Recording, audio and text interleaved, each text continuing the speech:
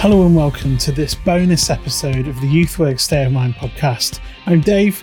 Thank you so much for listening. Now, occasionally, whilst recording the podcast, we run out of time and have to cut certain parts from the final episode, but these parts are still really helpful and important discussions to have, and today's is no different. This discussion was taken from the recording of our episode about sports ministry with Martin Bateman, Joya Powell-George and Richard Witham. And in it, we talk about how to develop sports ministry into the beginnings of a discipleship journey for the young people taking part. I reckon if I'm being honest, I think one of our struggles in it, and it's not related purely to sports mission and ministry, is the outreach is fairly straightforward. Take some help, but what's the end game? So what? So you've done the outreach, and then what happens to these young people or these families once they've been reached to? So we often claim it's outreach, but really we're outreaching so that we can drag them back in. And we're not dragging them back into the kingdom of God. We're dragging them back into our church structure and our existing way of doing worship, which may or may not be suitable for them. So all of that, and that's not critique. That's me. I've been an employed youth worker. I've been a volunteer. I've done school stuff and sports stuff, and that's a critique of how I've gone about my kind of mission and ministry. So there's something really fascinating for me around almost the question being, what's the end game? Where are these young people going? Am I showing faith, or am I sharing faith explicitly? Am I sharing faith, or am I seeking to grow faith? And they're all good. There's not right or wrong there, but by knowing what my purpose is, then I might know what the end game is. So am I being like a chaplain to this person? Am I being a Christian playing in my sports club or coaching in my sports club? Or am I gathering community kind of on my doorstep? But where are these people? Where are they going to go? Where's their lifelong community of emerging disciples, let's call them? That's kind of my kind of fascinating question with Scripture Union and with all of us. All our organisations work together and kind of tackle those sorts of things. Where are they going? Without kind of SUifying it in our terms, it's almost, where's the grow community? So where are they going to grow in their faith once they've had a chance to hear, once they've been outreached to, perhaps once they've responded to? And that's a massive responsibility and a tremendous joy. Well, tremendous, there's a word you not often say. A tremendous joy for the local church to join in with. No, I was just going to say, I think that's great. And I think probably over the years of being involved in youth work, this idea of outreach and it feeling like we're letting the drawbridge down for a little bit, going out, coming back, and hopefully bringing a couple of people with us, who I've wrestled with. And I just wonder if there's new opportunities for that continued growth to continue to happen on the sports field, for that to be an established community in itself and not need to come back to be in a worshipping community that looks and smells exactly like church that we've been talking about, but actually is new and it's his own thing. And where I was talking about sort of engaging community, and it's not just a project, but actually it's a commitment to live and breathe and be part of that community for a long time, for our church family, for the coaches to actually say, I'm invested in this area, this estate, this street that I live on, I'm committed to it and I'm going to grow with these people. So I'm going to change as I share Jesus and point people to Jesus, but I'm going to see them change as they come to know Jesus and I come to know their story as well. Which, Richard, I'm not saying it's straightforward to do, and certainly not necessarily a tried and tested model everywhere. And yet I just wonder, actually asking some of these questions now might breathe life into some of those ideas. So I'll shut up, 100%. So that's what gets me out of bed for my ministry and mission. It is the end goal. So the fascinating thing with our work locally around Gloucestershire and the diocese is we're absolutely seeking to set up new, established, or in a sense, new worshipping communities where it's the kids who have met on the mugger. It's those that have joined the kind of the Pilates church. That's where Christ is. How do they grow in their faith within that place? And I think you're 100% spot on.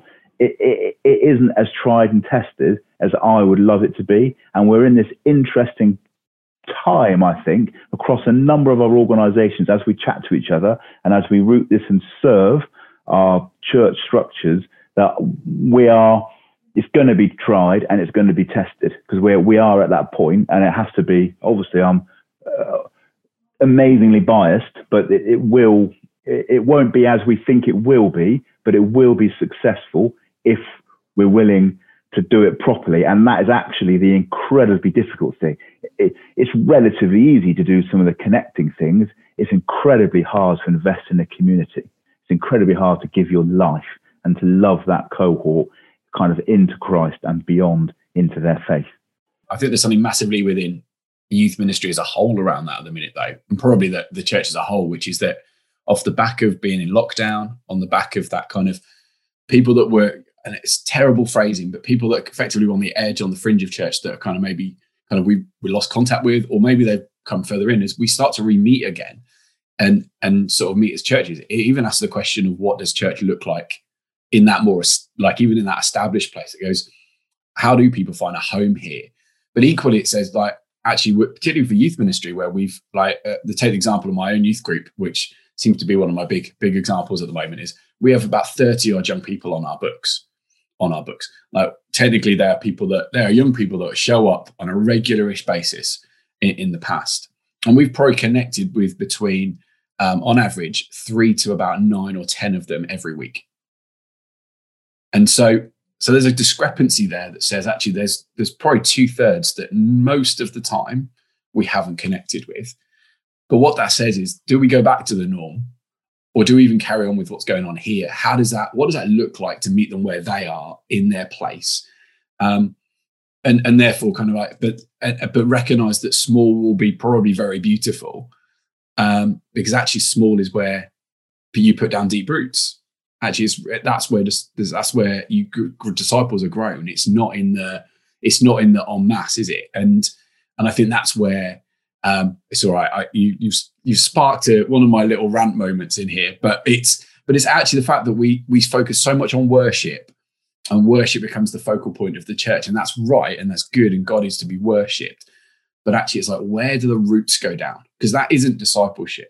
That isn't that's where you get sort of some teaching and some input, but it isn't where you put down roots. It's not where you do community. That's worship, and that's where you meet and you gather. But actually, it's the rest of life. How do we inspire that in children, young people, families, that they put down deep roots? Where are those spaces that we can do that with them and alongside them, that those churches look different? They may look a whole heap smaller, but how do we do that? And how do we connect with the people that currently church don't see? And I think that's huge for me. And I realize that all of your organizations are missional organizations, and that is the heart of it, isn't it? It's like, how do we get to the people that aren't there and we don't see in traditional church? Sorry, run over. Oh no, rant's too harsh. It's called a passion. We're allowed to have passion. Yeah, no, we never have to be making excuses for our passions. It's a good passion. Well, thank you.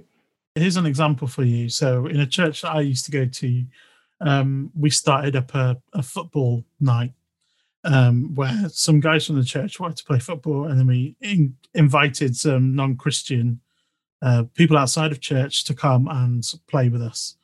And we wanted it to, we were hoping that it would develop into some sort of ministry opportunity. So we had quite a large group of people come in. There was at least 20 who wanted to play every single week. They got up to kind of 30 in some at different points. But trying to, the ratio of people who came to that and then started coming to either a church or a small group or some other aspect of church life was very, very small. And we struggled with the like what's next that we've talked about. Have there been any good what next that you've seen?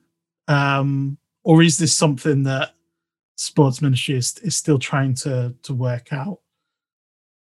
I think for me, my question about that particular situation, I'd say, were those guys friends though?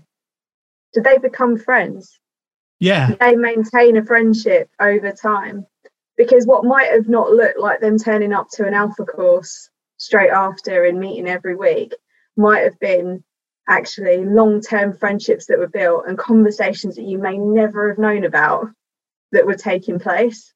And I guess, Richard, you and I touched on that very a little bit earlier today, didn't we? About what does it look like? What does that what next look like? And is it going to be a one size fits all? And is it going to look like bringing them all back to this other thing that looks and feels and breathes a lot like traditional church? Or do we open up that opportunity for the what next to look a little bit different? And so if I give an example of a what next, one of our kick academies runs out of a Church of England church. It happens on an estate because that then makes it convenient for the young people from the estate to come along to it. I have petitioned the council so much to get some of the dog mess cleared up, but we do that every session before it takes place because that is the space that they want to play in.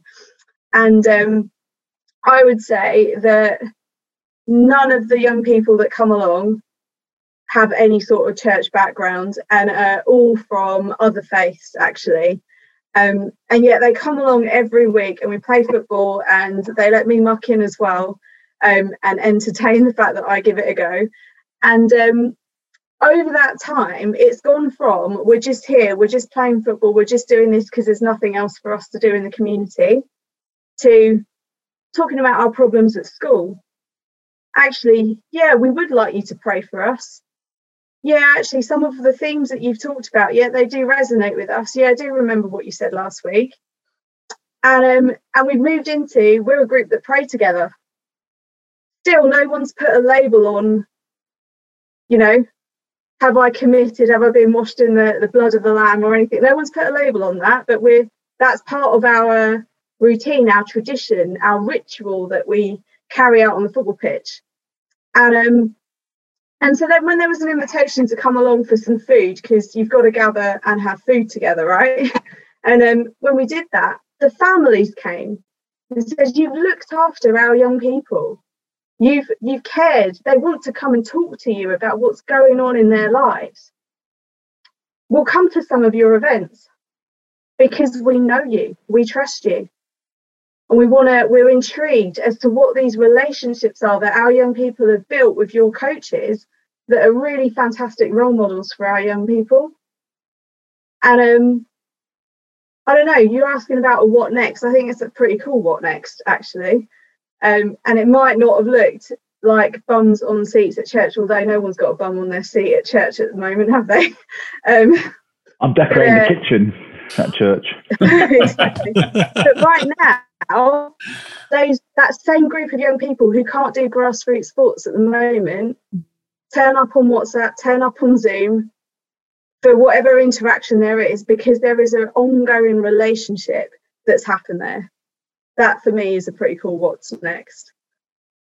Yeah, love it. One of the things we did with Scripture Union Local Mission Partner down in Gloucestershire is posing that question that there's a desire for the what next. So we kind of evaluate and monitor all the stuff that's going on. So we ran non-residential sports camps where they explore Jesus. We ran sports activities in school. So there's an invite around church school. We meet them on the muggers, multi-use games areas. I lived in Liverpool for a while. It's not that sort of mugger.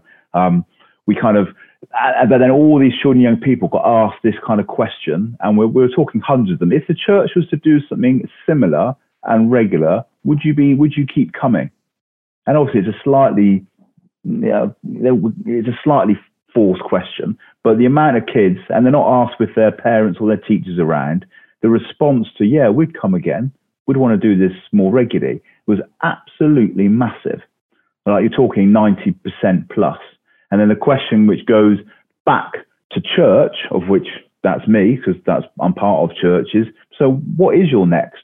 Because they're not coming to what you're currently doing, but they're expressing a real desire that they will and they want to. Now the ball's back in our court then.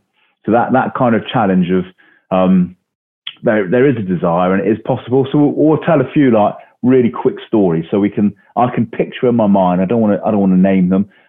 Places where after school clubs have been run in school, explicitly sport, but also sharing faith. And then some sweaty church being set up. So again, in the church, in the school hall, so not in a church building, and a community being built because of the invite from, we've seen you here, do you want to come here? And because there's another place where there was interaction in school, then we almost pick the slightly scabby bits of grass or the mugger where young people naturally congregate, then we go there. And then it's almost slightly traditional 4:00 church service, chaotic, but then the young people naturally filtered in. There was a table tennis club before, and then we ate before, and then they'd stay on. So you'd be like, yeah, you guys are a bit weird, but sound. Well, what have you got to say about Jesus? Well, that's a good enough start for me. Like I think another one where 2 years, this group of young adults played football on the mugger, on a Astra, proper football pitch. The scallies of the area. 2 years they played. They knew the people running it were Christians, never did anything around faith. Then one day they went, tell you what, I think now's the time. Afterwards, we're going to go back to this cafe. They hired out the whole building. It was owned by a Christian. And we were going to have, I think it was like bacon butties, and we're going to watch a short Christian film, which explores faith. Who's up for it? Every young adult came. They all went back. They all ate. They all watched, and they all engaged. And that was the beginning of their community. And I think for me, it's where's the end result? I'm not going to say they're all successful. Some of them had a lifespan because sadly, the person leading it might move on. But that is their Christian community. They don't need to transition into, that is their end game. So we need to invest more heavily in that end game. And one of the things which kind of we're seeking to do is to find not so much the paid employed youth worker or sports expert, but the people who that community is their home. They live there, they volunteer, they're not going anywhere. They're actually the most important people for the longevity of those new grow communities. So they're the ones where we really want to support and coach for that long-term relationship, because sadly your employed workers, whether that's your church leader or your youth worker or your sports person, has a lifespan. And if we can't, I'm not in a position to be able to fix that, but we know that the people who live on the estate, that is their home. They're going nowhere. So that's the key person. In kind of SU language, they become the faith guide. They're the person who becomes the critical person, and you build some infrastructure around them to ensure there is a lifelong community where these young people can encounter God, and they don't need to be like substituted back into proper church. Amen to that. It's all about how do you find that? How do you find what is there for their space? My wife and I have volunteers in a youth group, and we were reflecting on what I said earlier in terms of numbers, and we went like, one thing is like numbers actually shouldn't be the marker, which is really important. So I'm putting that out there before I start. Mm-hmm. But there's actually something that says there is, for young people, for a lot of young people, it's like, what's the initial starting point that they come for? So for a lot of them, it's like, with sports ministry, it's like, I want to go and do this sport. And then as you've all articulated, is actually the relationship builds. And it's from that relationship and that place of relationship that you actually get to have those conversations. And that's when you start to ask that question, like, what's next? How do we turn this into a youth group, but how does this actually start to reflect what kind of this is becoming? How does this kind of take a next step that when they're starting to ask questions, like, how do we create the space for that to happen? Not how do we manufacture a space to do it, but like actually what would do that right for them? And I think there's always that balance of like needs-based ministry and stuff like that. But I think there is something that goes, when this happens and we connect, like we have to ask those questions so well. And I think I think it poses a question, interestingly, for the whole church in terms of how we do youth work. So all the things you've articulated today actually are not specific to sports ministry. It's actually saying, like, when we get young people in, even young people that come to our youth group, it's going, why do they come? Do they come because their friends are there? Do they come because there's already community, or is it around the fact that their parents have forced them? Or have you got that group that go, I want to come because this is what I want to do? And actually, quite often that's going to be quite a small cluster. But it's from that point, it's like, what does that shape like? And in some ways, that's the question you're asking, but you're creating that outside of a church context and starting to say, well, how does this shape and look like the questions and revolve around those questions? That's really exciting. Sorry, I kind of was just a little bit of a reflection on like just how that wider context for the church in terms of what we're saying, and that's just brilliant, really exciting.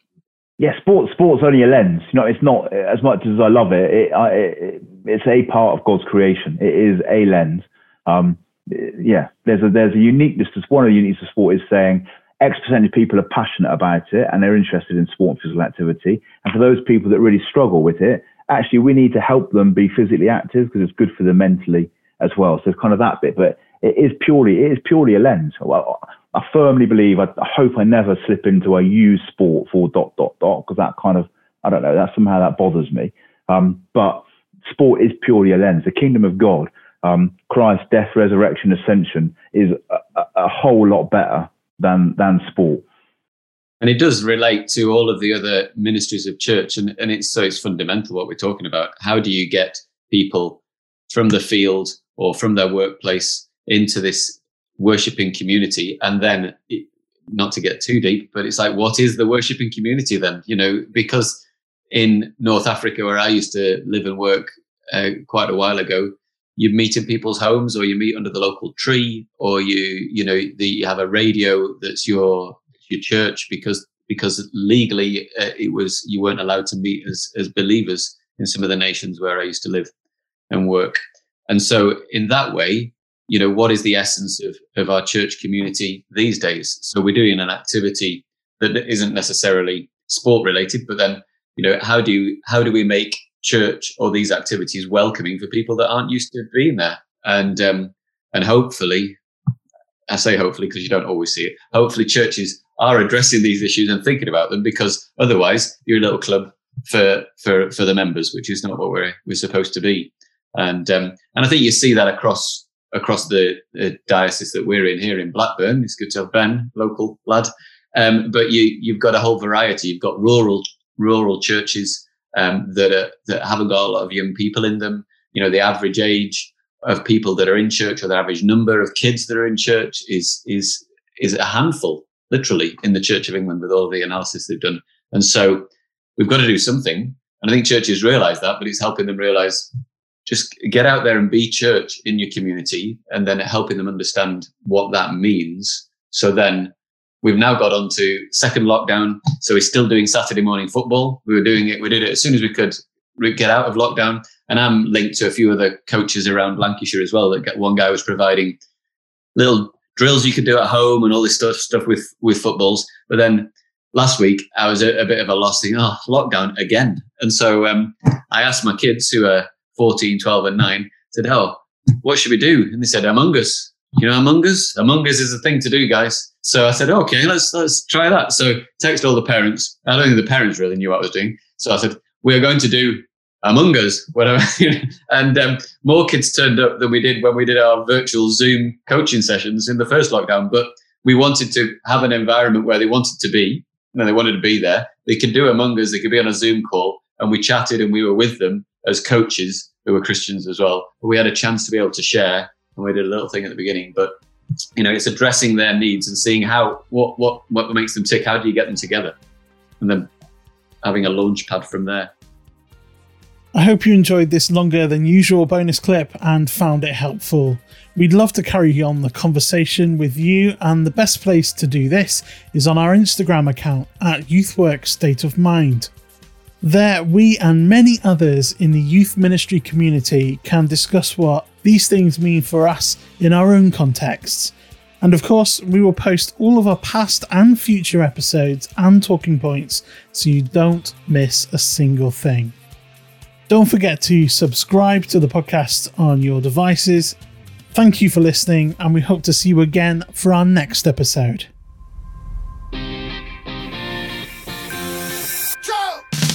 Thanks for listening to this bonus content for the YouthWork State of Mind podcast. It was a Blackburn Diocese Board of Education production.